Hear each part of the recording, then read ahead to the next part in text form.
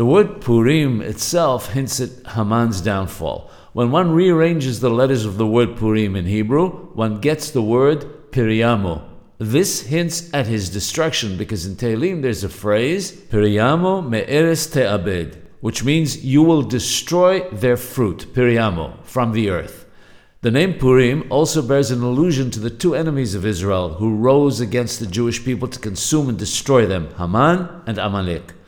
The gematria in Hebrew of the word Purim is 336. The gematria of the two names, Amalek and Haman, with the kolel by adding 1, is also 336.